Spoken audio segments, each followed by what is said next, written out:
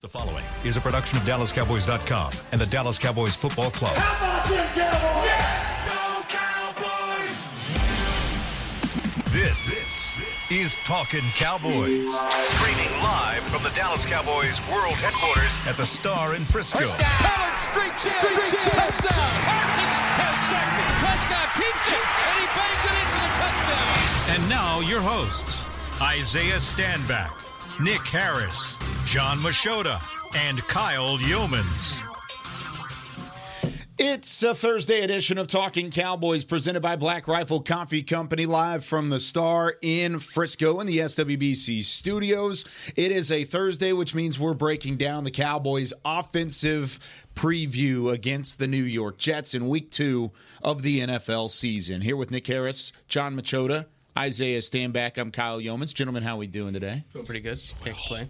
Getting ready for Week 2, and this is really the preview day that I've been looking forward to, because the Jets defense has some pieces. I mean, they are loaded, no doubt about it. And of course, we talked yesterday about the Jets offense versus the Cowboys defense. The Cowboys defense is exceptionally loaded, but now you've got the Jets defense to talk about. We'll see how the Cowboys offense can adjust. But I want to start things off with a little news and notes. We've done this quite a few times on Talking Cowboys, but I'll hand things over to Nick Harris. Give me the news and notes of yesterday. Cowboys back on the practice field, just a tiny bit. Kind of. Not really full. Yeah, practice. I mean, it was just kind of a mock walkthrough, so a mock game and a walkthrough. But there was some news that came out of Mike McCarthy's press conference yesterday. Yeah, so they gave a practice estimate report, which is basically saying if they were in a full practice, this is how much certain guys would have practiced. And a notable addition to that list was Brandon Cooks, who's dealing with a knee issue, apparently. So we were able to talk to Mike McCarthy about it. He said that he's going to try to do a little bit more today, talking about Thursday, and then he said he's got a chance to play on Sunday. So, and talking to Brandon Cooks in the locker room after, he was very kind of hush-hush about everything. He was like, yeah, I'll just let Coach speak on that, and I feel good, and we'll see where we go from here. So it looks like it's just like a nagging recovery, as far as I can tell. That's my personal perspective of it. If he can't go on Sunday, I think that makes some things interesting for the receiving core. And we lost our host, so we've lost a receiver and we've lost our host today. It's been bad. I found it interesting how he answered that question about how multiple times he was asked, and he said, well, yeah, you're going to have to ask Coach about that, whatever. I'm just not used to players saying that, so I don't know if that's he's used to doing that at other stops in his career whenever there's been injuries, but I found that interesting how there's multiple times it was circled back on like his possibilities of playing and everything like that, and he didn't reveal anything. So, of course, when we leave the locker room, I go back, I'm like, let me just see when's the last time he was out on the field, and it's the play right before Turpin's touchdown to make it 40-0. And so he left basically when all the rest of the starters left. It wasn't like he did something in the first half and then, we didn't see him in the second half. I mean, that would have, raised some red flags, but he was out there till when they pulled Dak and everybody else. So I don't know. And a lot of Texans beat writers were kind of coming to Twitter yesterday being like, oh, yeah, it's Brandon Cook's Wednesday day off. Like, he does this. And we were like, okay, good context, I guess. But I do feel like there's an actual injury going on here just because of the way McCarthy communicated it yesterday. But I guess that's something to keep in mind. It was like, yeah, like Brandon Cooks took a few Wednesdays off last year. So just a Veterans Day off. He's a 10-year guy. He can do that. So Did you ever take a Veterans Day off, Isaiah? Did you ever get a chance to kick the feet up a little bit? You're telling me a senior at UW, you weren't, coming into practice 10 minutes late. Man, that was my get money year. I had no time to be taking breaks. Yeah, no I doubt. respect that. How much could missing Brandon Cooks this week? There's not a ton of concern. At least it doesn't seem like it for Mike McCarthy. There was a little bit of concern when he said, yeah, he should be able to go. It's like, okay, I don't like the word should. No, I think he said chance. He's had a chance to even worse, right. Honestly. So the wordage isn't necessarily great, but I still have confidence that you'll see number 3 out there. But if he's not out there, Isaiah, how can that change things? Not drastically this week, to be honest with you. Really? This defense is not really a man-to-man defense. And these guys like to play a lot of zone. So with that being the case, I'm not saying that B. Cooks is just like any other receiver on this team, because it's obviously not the case. But, we have other guys that could be serviceable against this particular type of defense. So Michael Gallup can have a day against these guys. Even Tolbert can have a day against these guys. So should B. Cooks be missing, obviously you'll miss him, but there's other guys that can still get the job done for sure. What do you think about some of the other injuries that were kind of addressed? I mean, Donovan Wilson still trying to work back. He did not practice yesterday. Tyron Smith was a full participant with the ankle in practice, so that was a good sign. And then you're still looking for maybe Jordan Lewis to get back in the fold this week. What do you think about some of those things? Lewis was active all week last week, but then he was inactive for the game. I want to start with Tyler Smith, just because it's starting to feel like he won't play on Sunday again. Whenever we asked Mike McCarthy yesterday about it, he's like, Dono's closer than Tyler, which, Dono's been dealing with the injury a little bit longer. And, if there's a clear echelon there, that probably means that, he's probably down a little bit further than we would probably want him to be. And then later in the press conference, he was asked about Chuma Udoka's performance last week, and he's like, yeah, he stepped up to the plate. He should be much more prepared this week now that he's got the full week. And I was like, okay. So I think they're preparing Chuma again for week 2. But as far as Tyron Smith, looks like he's good to go, full participant yesterday in the estimate. And then Donovan Wilson, would love to see his debut, but again, as we spoke on it yesterday, like if you feel like you're pushing it, there's no need to. So, this defense proved that they're more than capable of, doing things without him and Jordan. But would love to get those guys back on the field as soon as possible. You still look concerned without Tyler Smith in the fold? I would like to have him versus this front. Mm-hmm. I really would. Yep. Reason being, these guys they're pretty big humans, and they're pretty strong humans. And really, their way of pass rush is bull rush. That's their style that they choose, right? Dallas's style is stunts, speed, beat you vertically, or confuse you, versus these guys are really just line up and we're just going to push you back into the quarterback. Obviously, that is the strength of Tyler Smith. He can sit up there and be brolic with the biggest guys in the league. So definitely will most likely miss that presence. Chuma Udoka, it has good size to him, and hopefully he can buckle up his chin strap because he's going to need it. Yeah, it's his old team. He's going to be ready to go. Is that what it is? He's gonna play well against him. I mean, Jonathan Hankins played against his team last week that drafted him, and he played pretty well. So that's pretty sound reasoning overall. That's the thing that sucks about the offensive line. You can't interchange guys based upon best matchups. No. You need chemistry. If you were able to interchange guys and chemistry wasn't really a factor, then I would put TJ Bass in this game, because TJ Bass is bigger, in my opinion. He's a bigger, more brolic, kind of road grader type of guy, right? Like, wants to get in there, fisticuffs, old school Irishman, right? Like, I think that's his style, and I think that will work well against this defensive front. Chuma Udoka, I think he should be serviceable as well, being based upon his size. I think he has problems when guys are able to move and get around him, right? So this is going to be in a phone booth. There's going to be strength on strength, and who can really hunker down and put their foot in the ground, which also makes you want to turn your attention towards Tyron Smith and find out how strong that ankle is. How'd you feel like he played in week 1? I feel like he did pretty good. I feel like he did pretty good. But again, that's that style of rush that we dealt with last week is not what he's going to see this week. It's different. Yeah, it's totally different. What did you think about Tyron Smith? Yeah, really solid. I thought it was a sound effort, all the way from both tackles with Tyron and Terrence.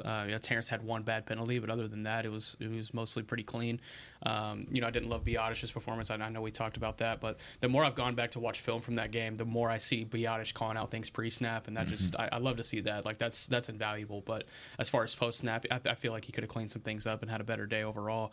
But Tyron, overall, I felt like he performed well. My expectation for him, it was met. I wouldn't say it was exceeded, but it was met. So. Yeah, and I think there's ways that they can still see an uptick. I mean, you were able to pave the way for the run early. You were able to get things going on the ground initially, and then the game was out of hand at that point, so it didn't really matter toward the back end. But I want to talk about the run game specifically this week, because it's not going to be easy to run against this front. And, John, I mean, we've talked at nauseum about the number 2 and number 3 running backs, Rico Dowdle and, of course, Deuce Vaughn. But Tony Pollard, he was limited. He had the 2 touchdowns, sounded good. He didn't have to do a whole lot. Do you expect more out of Tony Pollard just from a usage standpoint in week 2 than you did in week 1, or you saw in week 1? Not much. Yeah. No, I don't. I think, if anything, you might see more of Rico Dowdle. Maybe you see more Deuce Vaughn. I could see Turpin getting a similar workload. So I guess it depends on how the game goes, if there's certain situations where they just feel they're way better off with Tony Pollard out there, they will be. But I don't get the sense at all that they're going to be throwing him out there for 20, 25 carries a game. I just really don't. I think he's too valuable for the long haul. and what he can bring them in January. So I think that it's going to be managed to where he's out there in the right situations, and obviously that was the case on Sunday. They didn't have to give him the huge workload, but I think he had, I want to say, like maybe 18 touches. I can give you a for sure. I think it was around there, 18, 19 he had touches. 14 attempts, and he had 2 receptions. Okay, so 16 touches, yeah. Yeah, I think that's about right. Yeah, keep that around 20. Yeah, and then Dowdle had 6 carries, did not have a target. Turpin, of course, had 3 carries. He had the touchdown. Do you like the wrinkle of Turpin being thrown in there as a running back? I mean, we talked about it a little bit on Hit Sticks earlier this week, but he's not a running back, but they can use him in that standpoint, kind of the same way they use Deuce Vaughn in certain situations. Well, if he's on the field, he's not pass blocking. I can tell you that much. Yeah. I do like I like it for 2 reasons. I like it from the standpoint that you're taking carries off of Tony Pollard because they favor each other in their dynamic ability to make a big play, right? And in terms of trying to outflank and use your speed and hit the hole and get up there and make somebody miss. So if you're going to have somebody that can take carries off him and you can get the same effectiveness from that standpoint, then why not? And then from the other standpoint, that you keep guys on their toes and you find a way to get the ball into your playmakers' hands. Turpin is a supreme runner, right, with the ball in his hand. He just is. You don't have to really worry about it except for the preseason game about him fumbling. So you can trust him in that regard, and he's gonna be a matchup nightmare. Now, once he comes into the game, personnel wise, when you're in the huddle, that's how defenses are scripting, right? Let me back up. A defensive coordinator sitting in the booth, he's watching players come on the field. As soon as he sees what players come on the field for the offense, now he's calling his defense based upon the guys that are coming in for offense. So if you see Turpin coming in, okay, obviously you have 4 receivers on the field at one time.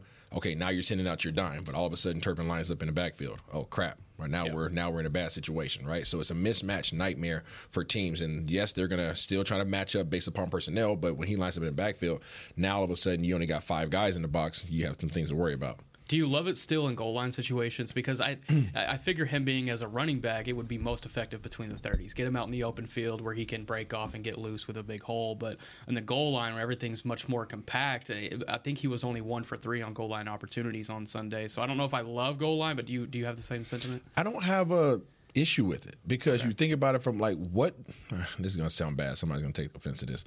But what does Tony Pollard provide for you on the goal line that Turpin doesn't? A little bit more physicality. Yeah, more size. I mean, when's the last time you saw Tony Pollard run through somebody? On Sunday. On Sunday on the goal line. He'll run through somebody. I'm not saying that he can't, but I'm saying that's not his thing. I'm saying if you want to run through somebody, you put Rico in the game, right? You want to talk about somebody running in tight spaces? Well, Turpin's kind of your guy, right? What does he do as a punt returner? You run through tight spaces, right? So so it's not like he has an inability to be able to run the ball down there. Sure, it's just out of the box thinking. And people are struggling with that. And I liked how you mentioned just him, even having him out there, what it does for opposing defenses that are watching it, because there were some plays in that game that maybe they didn't have the biggest success, but like the Dak keeper down in the red zone when he ran to the left, did they score a touchdown? No, but you like that they're still showing, hey, you have to account for the quarterback here. Is he running like 2016? No, but you still have to account for it. We're still going to show that. Yep. And probably my favorite play in the game was the screen to Pollard. I know he fumbled, but the way they brought CD in motion and then he circled around the gun and then came back out still to the left. Like, they didn't throw to CD, but it is that's the playmaker you worry the most about in defense. Yep. And it still did enough to, draw some attention there so then they could throw the screen back to the right like that.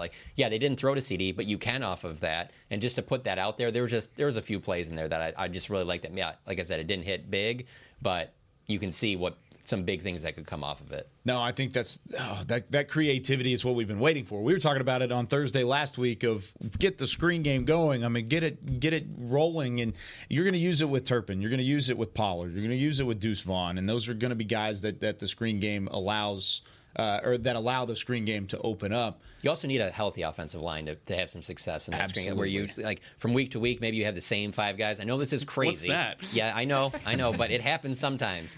But if you have that, I just wonder how much continuity there really was maybe. And I mean, let's be honest, since Mike McCarthy's been the head coach, they just have really not had some good health in the offensive line. I think having several weeks in a row with Tyron out there, Terrence Steele, Zach, I think that could be that could help the screen game as well. Yeah. We need to buy like a wood plank. We knock on this. You don't think that? What do you think that is? I think it's like plywood. Like it's just Okay. It's just there. Which I mean, it's got wood in the name, so I mean, I think it should work. I agree with you. I think a healthy offensive line is always going to help this offense move forward, but you can't count on that. And that's why we had a problem with the offensive line depth at the beginning. At the beginning of the year, and now you're already seeing it with Tyler Smith and Tyron Smith last week. There was a bit of a scare. Luckily, Chuma Edoga came back in and did a nice job. Tyron Smith was healthy enough to play. It looks like that'll be the case going into week 2, but you still don't necessarily feel comfortable with it.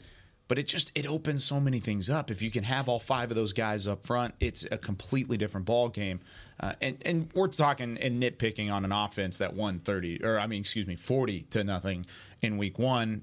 A lot of that came from the defense and the special teams. Of course, we know that. But the offense did some good stuff too, and they were able to put drives together. They were able to make it look good. And Isaiah even talked about it prior to really the introduction to the West Coast offense. It's not always pretty, and nor will it be, but it's going to get the job done because it's supposed to help your defense and be complementary to the other 2 units. Absolutely. And you're going to see more of that. I truly believe that you're going to see more of that. However, I think it's going to be a completely different approach this week. And like as I look at this defense of the Jets, they're huge up front. They're huge up front. I mean, these guys, the smallest lineman they have, I think they have 265-pound defensive end. Other than that, it's 290, 295, 300. Yeah. Like they're ginormous. And they're athletic. But they don't use their athleticism, right? So they want to two-gap you, right? And for those that don't know what two-gap is, that means I want to be in my 3-point stance, come off the ball, put both hands on your chest, grab your chest piece, and drive you back into the quarterback. I want to constrict your ability to run the ball. I want to take away the running lanes, and I want to take away your quarterback's pocket. That's the benefit of a two-gap. So when you usually most teams have one guy that's good at two-gapping. These guys have 4.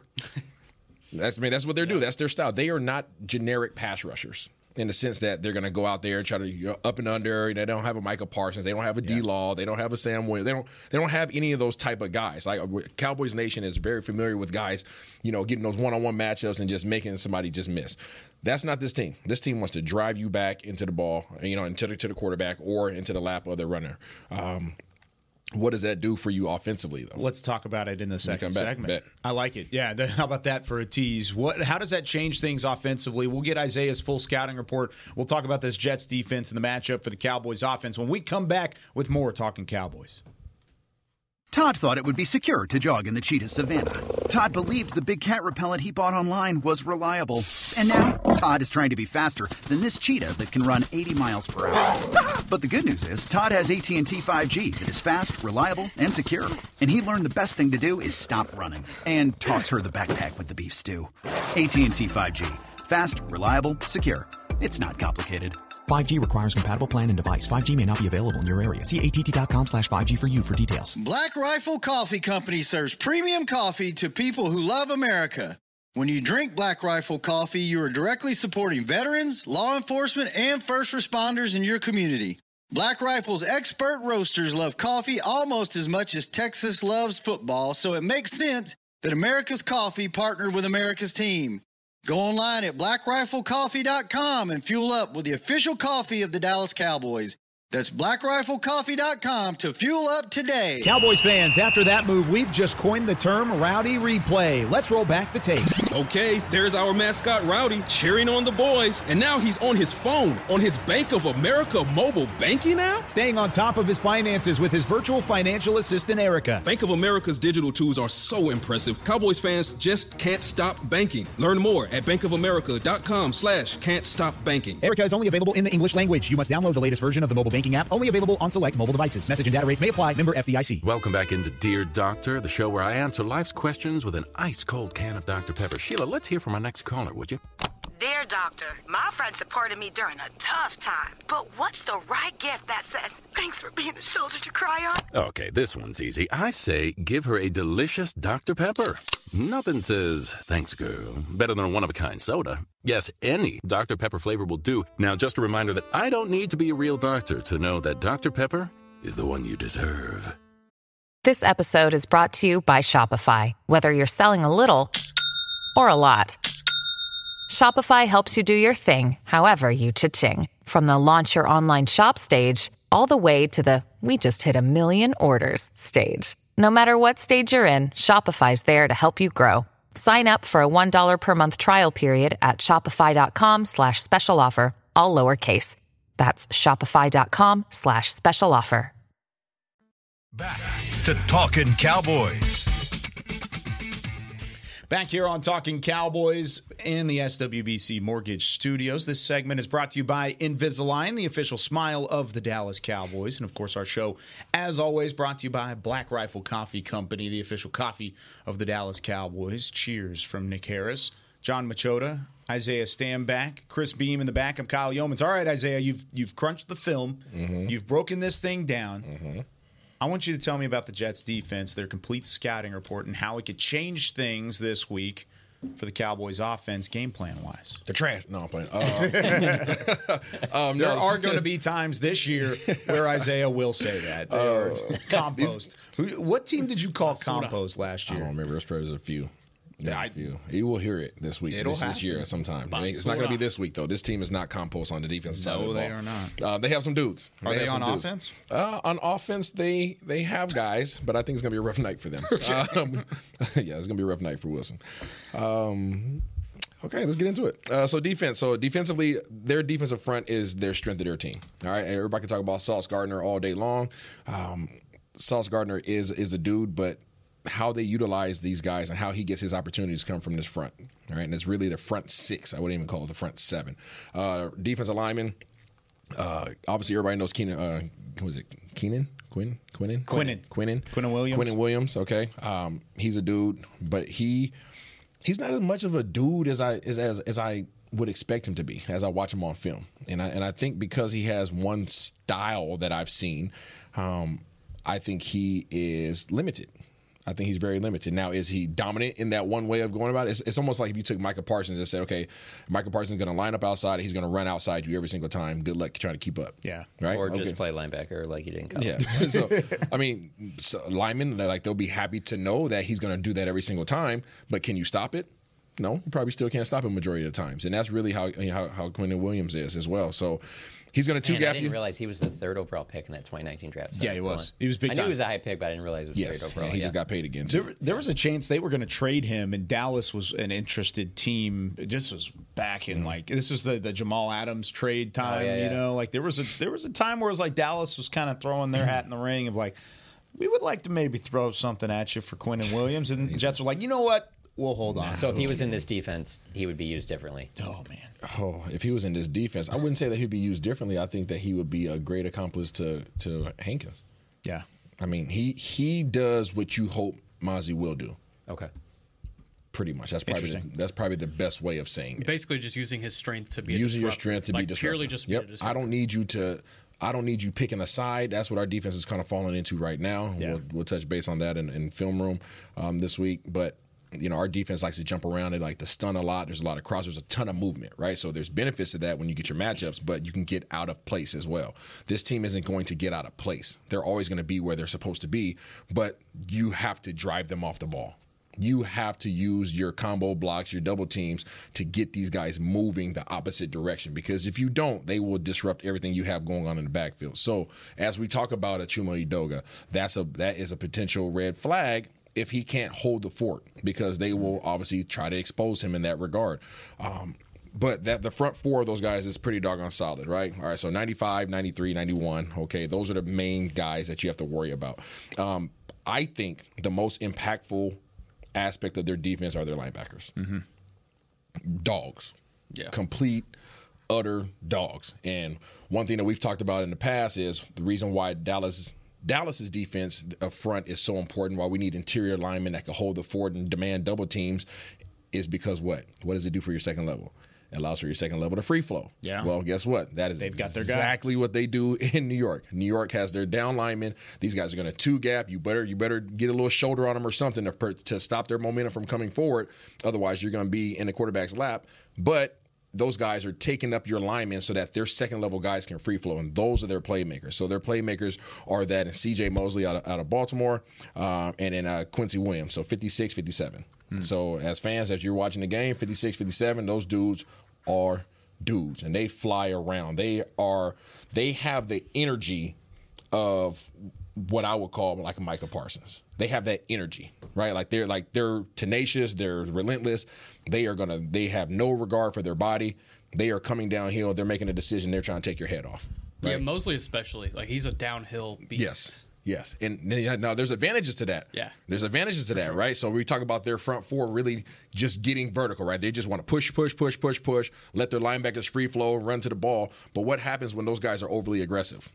They oversell. So now all of a sudden, if you can establish a running game and demand the respect of those second-level guys, if you could demand the respect of Mosley, if you could just demand the respect of Williams, then all of a sudden you can run your play-action game all day long. And the reason being is because these guys want to play a base defense on the back end.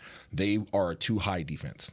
They want to play two safeties all day, every day.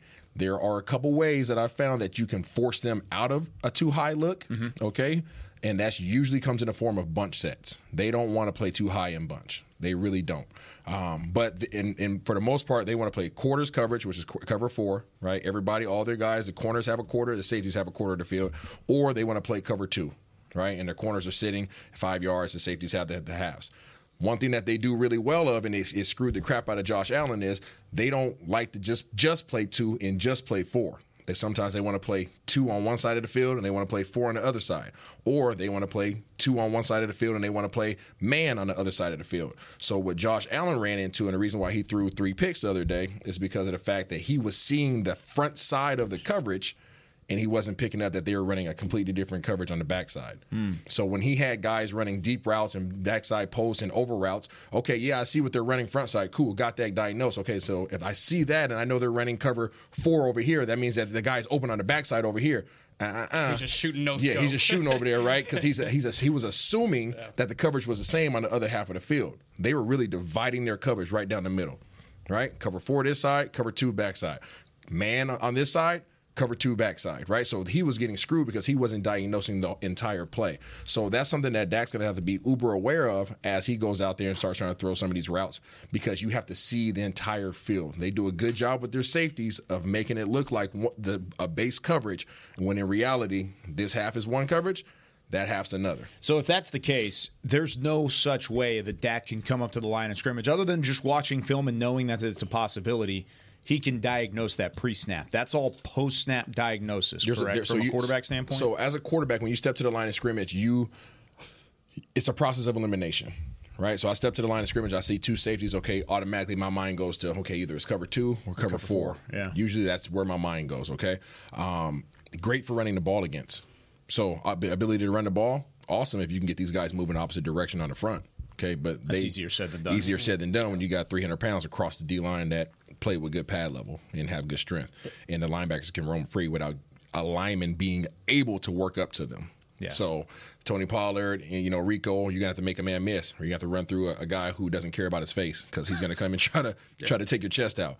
But on the backside, Dak's going to have to come up and really diagnose it. So pre-snap, okay, cover 2, okay, that safety's a little bit deeper than the other. Okay, I'll keep my eye on it. Okay, I snapped the ball. Now what is it, right? It doesn't become too much of a problem when I'm in my typical drop back, but it does become a problem when I'm in play action. Because when I'm in play action, okay, I've diagnosed, okay, is it 2, is it 4? Okay, I snapped the ball. Now I'm doing what as a quarterback? I'm turning my back to the coverage, right? So when I turn my back to the coverage, right, I have my pre-snap, but now I don't get my post-snap until I get my head back around, and I have to reevaluate what that defense is within, half a second to make my decision based upon what I thought it was. So that's where he has terrible. It is terrible. It is terrible, but that's the reality, right? John's like, no thanks. Yeah, Quinn and Williams closing in. No, I'm good. Yeah, I was sitting there talking to my wife last night when I was watching film, and she's sitting there and she's like, what are you watching? I was like, I was watching the game, and I'm like, man, I showed her one pass rush. And she was like, man, why did he take so long? I said, whoa. I said, you have maybe 2.5 seconds. Yeah. Like maybe 2.5 seconds. She looked at me like I was crazy. I was like, no, count this out. Count this out. Because on the play, it looked like he had all day long. But in reality, Josh Allen ended up getting sacked on a 2.5 second drop. I'm like, it comes at you fast. They put the clock on the Dallas defense getting after Daniel Jones, and it was like 1.8 and 2.3. Absolutely. And they had the clock on it on the NBC broadcast the other day. It's not too far off from this New York Jets front. And I think the secondary benefit from it, I mean, you've got a guy like Whitehead that had the 3 picks because of bad decisions, the decision-making and confusing a quarterback. Dak's going to have to be on his reads this week. Yeah. And one thing that Josh Allen did, and honestly, there's going to be a huge opportunity for Dallas's defense as well, because the Jets' offense, I know we already hit on that yesterday, but these guys push everything down the field. Yeah. Everything's way down the field. Like, they want to sit back, and that's why I think there's going to be another 6 or 7 sack game for this defense. But the same thing with Buffalo. They were pushing everything down the field, and that's not the weakness of this defense. The weakness of this defense is right in the middle of their defense, because they're relying so heavily on Mosley. They're relying so heavily on Williams at that second level. Both of those guys are being asked to cover the entire middle of the field, and they can't, because they really want to play the run. So a lot of slants, drags, trying to get those guys out in space. Overs. Yeah. Right? Overs should destroy these guys. Yeah. Okay. Little Tony Pollard angle route. Get me going. That's what. So when we talk about B. Cooks, right? That's what B. Cooks does really well in this offense. At least what we saw in preseason and what we saw at camp is a lot of over routes. And week 1. Yeah, right. Yeah. Lots of overs. So overs. Ferguson, okay, you should be killing them on little post routes. You should be killing them on corner routes. Like, all those type of things. That's in that middle portion of the field, right? Shallows should be good, right? If you can get those guys biting, play action is going to be a real thing this week. So let me ask you, because I don't feel like any of this is successful without being able to utilize the play action, which means you got to get the running game going. You got to run, yeah. So how do you get the running game going against a front 6 like this? You're going to have to – I would come out personally in 12 personnel. And it's just bully ball. Mm-hmm. It's bully. You're big. You're strong. We know what you do. We're going to get you moving. 13 person. No, I'm not going 13. Oh, okay. They did have a lot of plays in 13 though on Sunday night. Where they were pulling Jake Ferguson and putting him in the C gap, and he was getting it done. Correct. You know? I really like Jake Ferguson's ability to block and his willingness to block in this scheme and what he was able to do. In that game on Sunday night. Plus, New York offensively ran a lot of 13 personnel. There's some teams going back to that heavy tight end package to be able to try and push the ball. McCarthy has not been scared of it. I would go 12. And I would not come out in a deuce set. So a deuce set is when you have Deuce a tight end. Yeah, no, not Deuce Vaughn. We have a tight end on each side, right? I would put these guys more in a wing set, meaning that, hey, I have one tight end on line of scrimmage. I have another tight end right in his hip pocket. And the reason being because it gives you an ability to run your combo blocks. So you don't want to run straight downhill at these guys. Don't.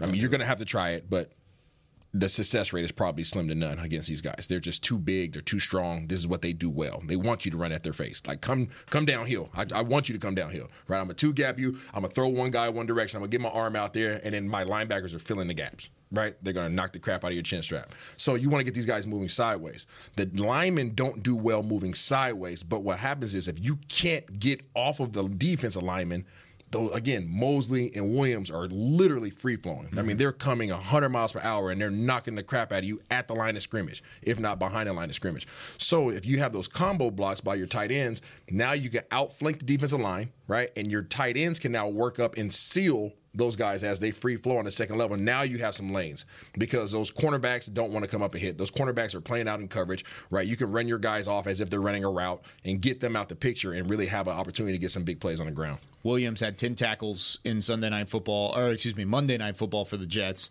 and he was ranked as the 7th out of 73 linebackers. So, I mean, the second level of that Jets defense is very good, but it's mostly because of what Quinnen Williams is doing up front and how they're paving the way. Consuming. John, when you look at the Jets defense and you've kind of done your study on them, how do they compare to some of the defenses that the Cowboys have seen in the past? Because Giants had a solid front seven, but they didn't necessarily have the experience on the outside. Before that, you go back to San Francisco. Of course, San Francisco in the playoff game had a phenomenal defense, and that's why they did what they did in the last couple of years. But where do you think the Jets defense, now that you've kind of looked at it a little bit, kind of ranks along the lines of some of the past defenses Cowboys offenses have gone against? I think it's up there with all of them, and that's why it's going to be good to see, because it is going to be that type of a playoff type defense that you're going against. That, let's be honest, the last two times that the Cowboys were in the playoffs, they got sent home because they played probably the best defense in the NFL. Mm-hmm. And so I think there's a lot of us wondering, okay, then how are they gonna do against one of this type of test? Also coming off of a game that you can factor in a lot of first time Mike McCarthy as a play caller, sloppy weather. Mm-hmm. You're not going to have that. You're inside, you're at home, you're going to be pretty hyped up. I mean, talking to Brandon Cooks at his locker after like the whole group left, he was asked about like how much they even showed on offense, and he was like, no, we haven't really shown it. There's a lot that we haven't even come close to getting to yet. And so going against an elite defense like this, like I don't think they're San Francisco elite, but I think they're one of the better defenses in the league. So just to see Dak and some of these wide receivers, seeing Jalen Tolbert, seeing the kind of success he can have. But I also wonder with a guy like a Jordan Whitehead. I think this is his 5th or 6th year in the league. Never had more than 2 picks in an entire season, and then he has 3 in one game. Is he on a hot hand? Was he in the right place at the right time? Yes. Does that carry, place, right time. Does that carry over? And then there's Sauce Gardner back there. And then all this stuff obviously that Isaiah said. There is going to be a lot of stuff to evaluate Dak off of this game, maybe more so than the last game. So that's kind of excuse me. That's how I kind of look at it. It's just like, all right, this will give us a chance early on to see how this offense will stack up against a defense that's certainly going to be better than the Giants was. Would you say this is an elite defense that they're going up against? I think he has a chance to be, yeah. I mean, it's super early, but...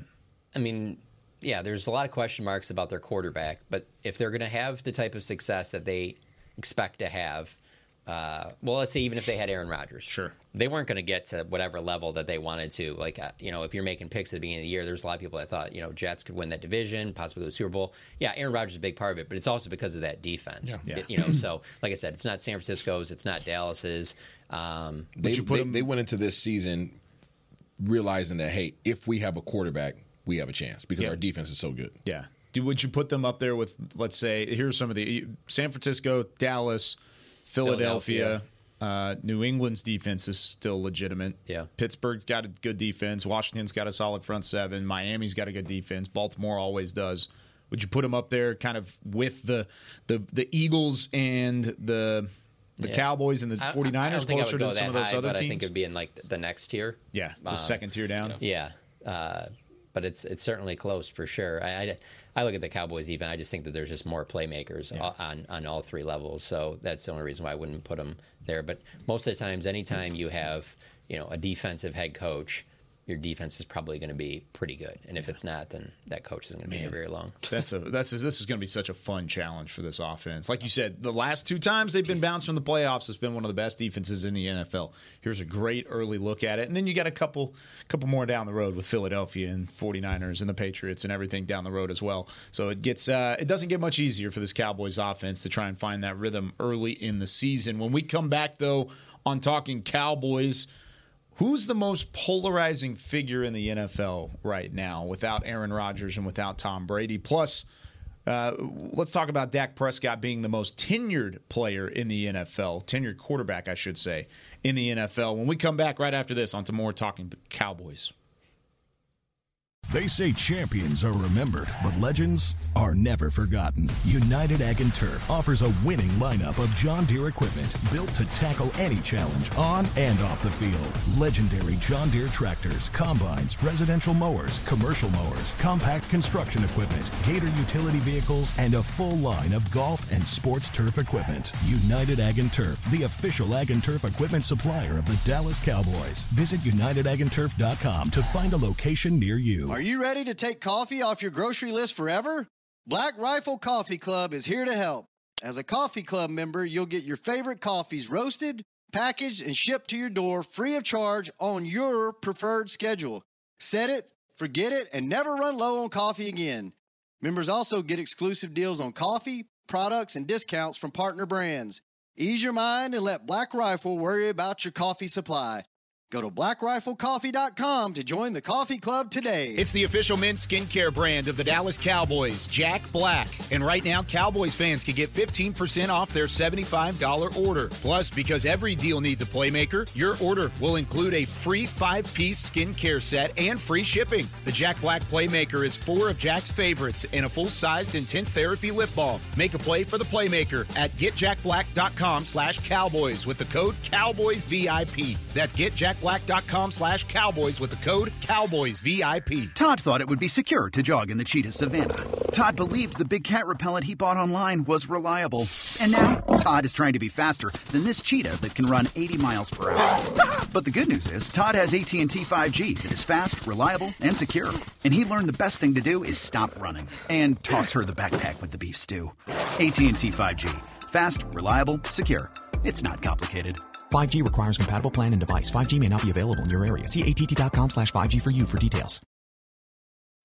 When you need mealtime inspiration, it's worth shopping Kroger, where you'll find over 30,000 mouth-watering choices that excite your inner foodie. And no matter what tasty choice you make, you'll enjoy our everyday low prices, plus extra ways to save, like digital coupons worth over $600 each week. You can also save up to $1 off per gallon at the pump with fuel points. More savings and more inspiring flavors make shopping Kroger worth it every time. Kroger, fresh for everyone. Fuel restrictions apply. Back to Talkin' Cowboys. Back here on Talking Cowboys, presented by Quaker Oats, a super trusted superfood. Quaker Oats, the official oatmeal sponsor of the Dallas Cowboys. Talking Cowboys, brought to you by Black Rifle Coffee Company. And I saw something from our old friend David Hellman, of course, of DallasCowboys.com, the former beat writer, good friend of John. And man, he's on this NFL on Fox podcast. We're really happy for Dave. He's doing phenomenal work out there. And he put up it was a graphic, and it was Dak Prescott is now the most tenured quarterback in the NFL. He's been with the team the longest. He's continued to be with the Cowboys for the longest amount of time that any quarterback in the NFL has been with a certain team. That's crazy. Nick, does that give any sort of advantage whatsoever to being the most tenured? It's an interesting stat because it feels like just yesterday he was one of the young guns in the league. It is crazy. Whenever I saw that yesterday, I was like, wow. Like, you posted that GIF of like... It's Keenan Thompson. Yeah. It's very much how I felt about it too. Advantage?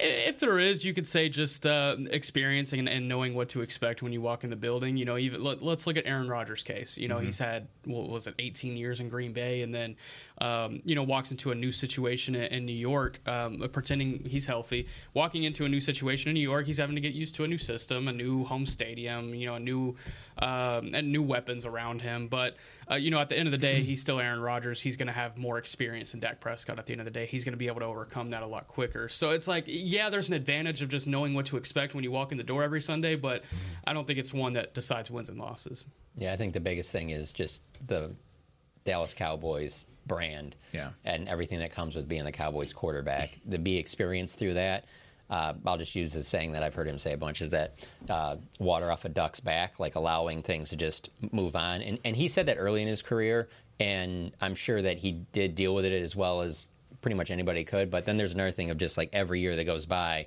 there's just certain things that happen that you're going to be able to handle better because you're like, yeah, I get it. I got to just deal with this. Like, I don't know. I'm just going to let me think of an example. Oh, I don't know, like trading for Trey Lance. You probably handle that a little bit better now than maybe you would have handled it earlier in his career. There's just a lot of stuff that comes with being the Cowboys quarterback. The thing I always say is that, like, I don't believe Tom Brady wins 7 Super Bowls if he's in his entire career is with the Dallas Cowboys. I just think that there's so many other things that come with it that I think they would.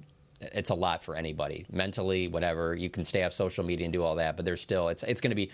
You can't live in a bubble. There's just always going to be stuff that you hear, and it's not the easiest to deal with. So yes, obviously, to your point, all the stuff on the field, but I think of even off the field stuff. Being the Cowboys franchise quarterback is just, it's not for everybody. There's more to it than it is for a lot of the other organizations. How many Super Bowls does Tom Brady win if he's the quarterback of the Cowboys his whole career? Thinking about the teams that he would have had. Okay, the entire time, including the time he was with the Bucs? Yep. Yeah. Say entire career. 3 to 5. Okay. You know what years? 07. 07, maybe. Yeah. That's a possibility. 14, 16 maybe. But that's tough. You got to be so bad in 15 to get the draft pick in 16. So maybe they never even get that down that level. Yeah. I don't know. Is Bill Belichick get to come with him during all of it? Yeah, that's a big question mark too. Yeah, that would be nice. No, he doesn't. So it'd be then tough. if there's no Bill, then I'm in that probably 3 to 5 range. Yeah. I could see that. It would be interesting to see Bill coaching with Jerry.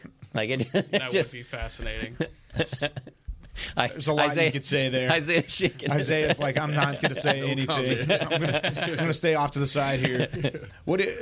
Kind of to John's point, I mean, there's really not a more polarizing figure in sports. I mean, there are polarizing figures in sports around, but the quarterback for the Dallas Cowboys is always up toward the top of the list. And without Tom Brady, without now Aaron Rodgers active in 2023, Where does Dak rank on that list in terms of the most polarizing individuals in sports? Because you could put up, LeBron on the NBA side, Kevin Durant probably NBA side, Steph Curry. Steph Curry, oh yeah, for sure, no doubt.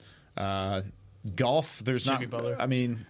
Tiger's always been that guy, but is he that guy right this second? Probably not. Shohei in baseball. That's about the only baseball guy you would get. It's tough. Like Dak's up there in terms of those guys. Maybe Joe Burrow now, Patrick Mahomes. Those guys are up there. Number one in the NFL. Yeah. But Dak as the quarterback for the Cowboys is always there. The eyes are on him. Who's closing in on Dak though for this is Micah Parsons.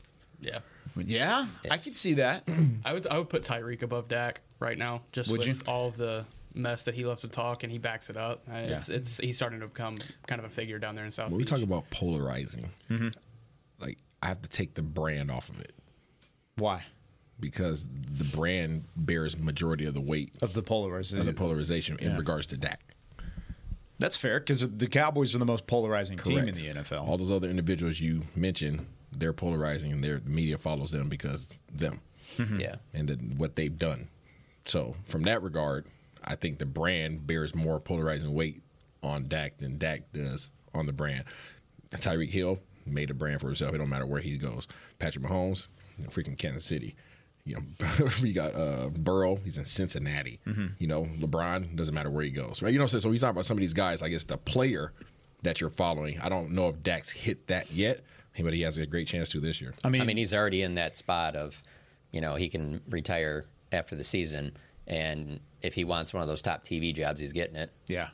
That's one of those. It's that Cowboys / like all the former players and stuff with like Duke that they get all these TV jobs and things like that. And the reason I bring that up is because sometimes you become even more known for that than you were even from your playing days. So when the polarizing part, I do agree with you on that. The Cowboys brand, there's good and bad with it. No doubt. Like I sit there and I say, he's had a lot to deal with, whatever.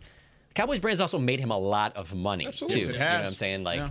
So there's the give and take of that. But I just think he's just wired the right way to handle that. That's why I don't know. It would been kind of interesting. I know it's not good for the Cowboys probably if he did this, but after getting done watching that quarterback series on Netflix, I would have kind of liked to see Dak on there just to see, because there's a lot of off the field stuff like being back at home and things like that. I think they did a great job on it from 3 different quarterback perspectives and that. But it would be interesting to see how the Cowboys. But then when he's asked about it, he was like, "Yeah, no, we get enough coverage here, being with the Cowboys," which is true. Which is very, very true, and I think. We've talked about this enough, and by we I mean just Cowboys Nation. Like there's very few quarterbacks that could handle this job as well as Dak Prescott does. Yeah. There are very few guys that can handle that level of pressure, that level of intensity from a fan base that is as passionate as the Cowboys, and that's what makes it great. That's what makes Cowboys Nation great is the fact that they are passionate about it. But it does bring some ups and it brings some downs, and he's got to be able to ride the wave with it. Hey, the way his face looked and just the way he answered those questions on that pre-game interview with Melissa Stark, like it was like locked in. Yeah, we're not doing any type of ads right now for. Did you like that Campbell's Chunky Soup? Like it was like Isaiah can. I was irritated by that. Yeah, really? he can attest to it. I was sitting there. I was not this happy. Is the dumbest thing I've weird. ever seen. It was weird. No, I get that TV is TV and they have a obligation to try to. But like, come on, he's at work. Pre-game. Yeah. He's at work. Yeah, he's at work. That's like the locked in. That's a sacred time for players. At work. This is not preseason. No, it's not preseason where you're trying to kill time and.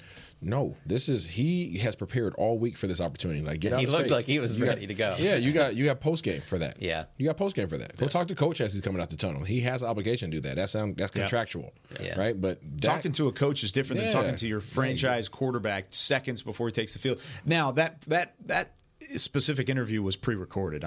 Just to pull the curtain back, that was not a live interview right as they were about to walk onto the field. Like it was probably 20 minutes prior to that. It was probably before they went back into the locker room, but still, like that's pre-game stretching. That should be a no-touch zone. As a player, I don't like it. I'll say that. That should be off limits. Yeah, I'm not even as a member of the media. I shouldn't say this, but like I'm even good with if you don't do the coaches either. Yeah, honestly. I guess. Not getting anything. I'm not thinking about it as much for the NFL. I think for me, it's more of just like NBA playoff games. Like you just so rarely get anything that you're even like, whoa, okay, wow, that's what they're doing. Like it's just like that was they're miserable to a certain extent that they have to do it, but they're also like, a lot of these coaches, this is maybe their only chance they're going to be in like this deep in the playoffs and things like I don't know. Like like I said, the return on investment is generally not great. I mean, it's gotten to the point in the NBA where one of the most talked about ones is just the fact of how Greg Popovich blows off the reporter. You know, it's not even about like, did you get anything? It's just that, oh, look at how entertaining that is. Like, he totally made that reporter look like an idiot, and you're just like, well, why is this even being done anymore? You know, it's like Pop and then Quinn Snyder, the head coach for the Atlanta Hawks. He blinks like 500 times during the interview. Yeah, and that's starting to pick up some steam. Nothing ever good comes out of this, honestly. Just put a count to it. Yeah. I tried one time. It's impossible. Like, that's how fast he's blinking it during an interview. It's wild. So Jason Witten has been the one in previous years that before some of those Sunday night games was the one that did an interview, and that's the most like.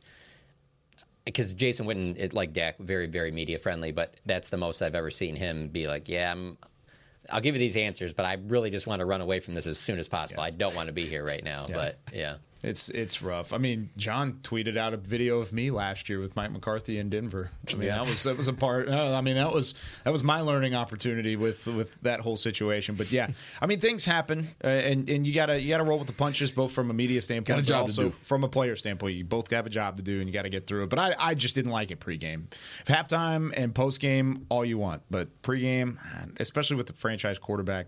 Let's not do that. NBC. All right, we're done for the day. How about that? It flew by. I thought we had one more segment left. I'm trying to keep John around. I want to get his predictions. That's going to do it for us tomorrow. Say it with your chest. Friday, bring the energy. We'll give our pick'ems. We'll already have John's in the bank, and we will get you ready for the Week 2 matchup with the New York Jets. For Chris Beam in the back, Isaiah Stanback, John Machota, Nick Harris, I'm Kyle Yeoman saying so long from the Star in Frisco. We'll see you tomorrow on more Talkin' Cowboys. This has been a production of DallasCowboys.com and the Dallas Cowboys Football Club. How about this,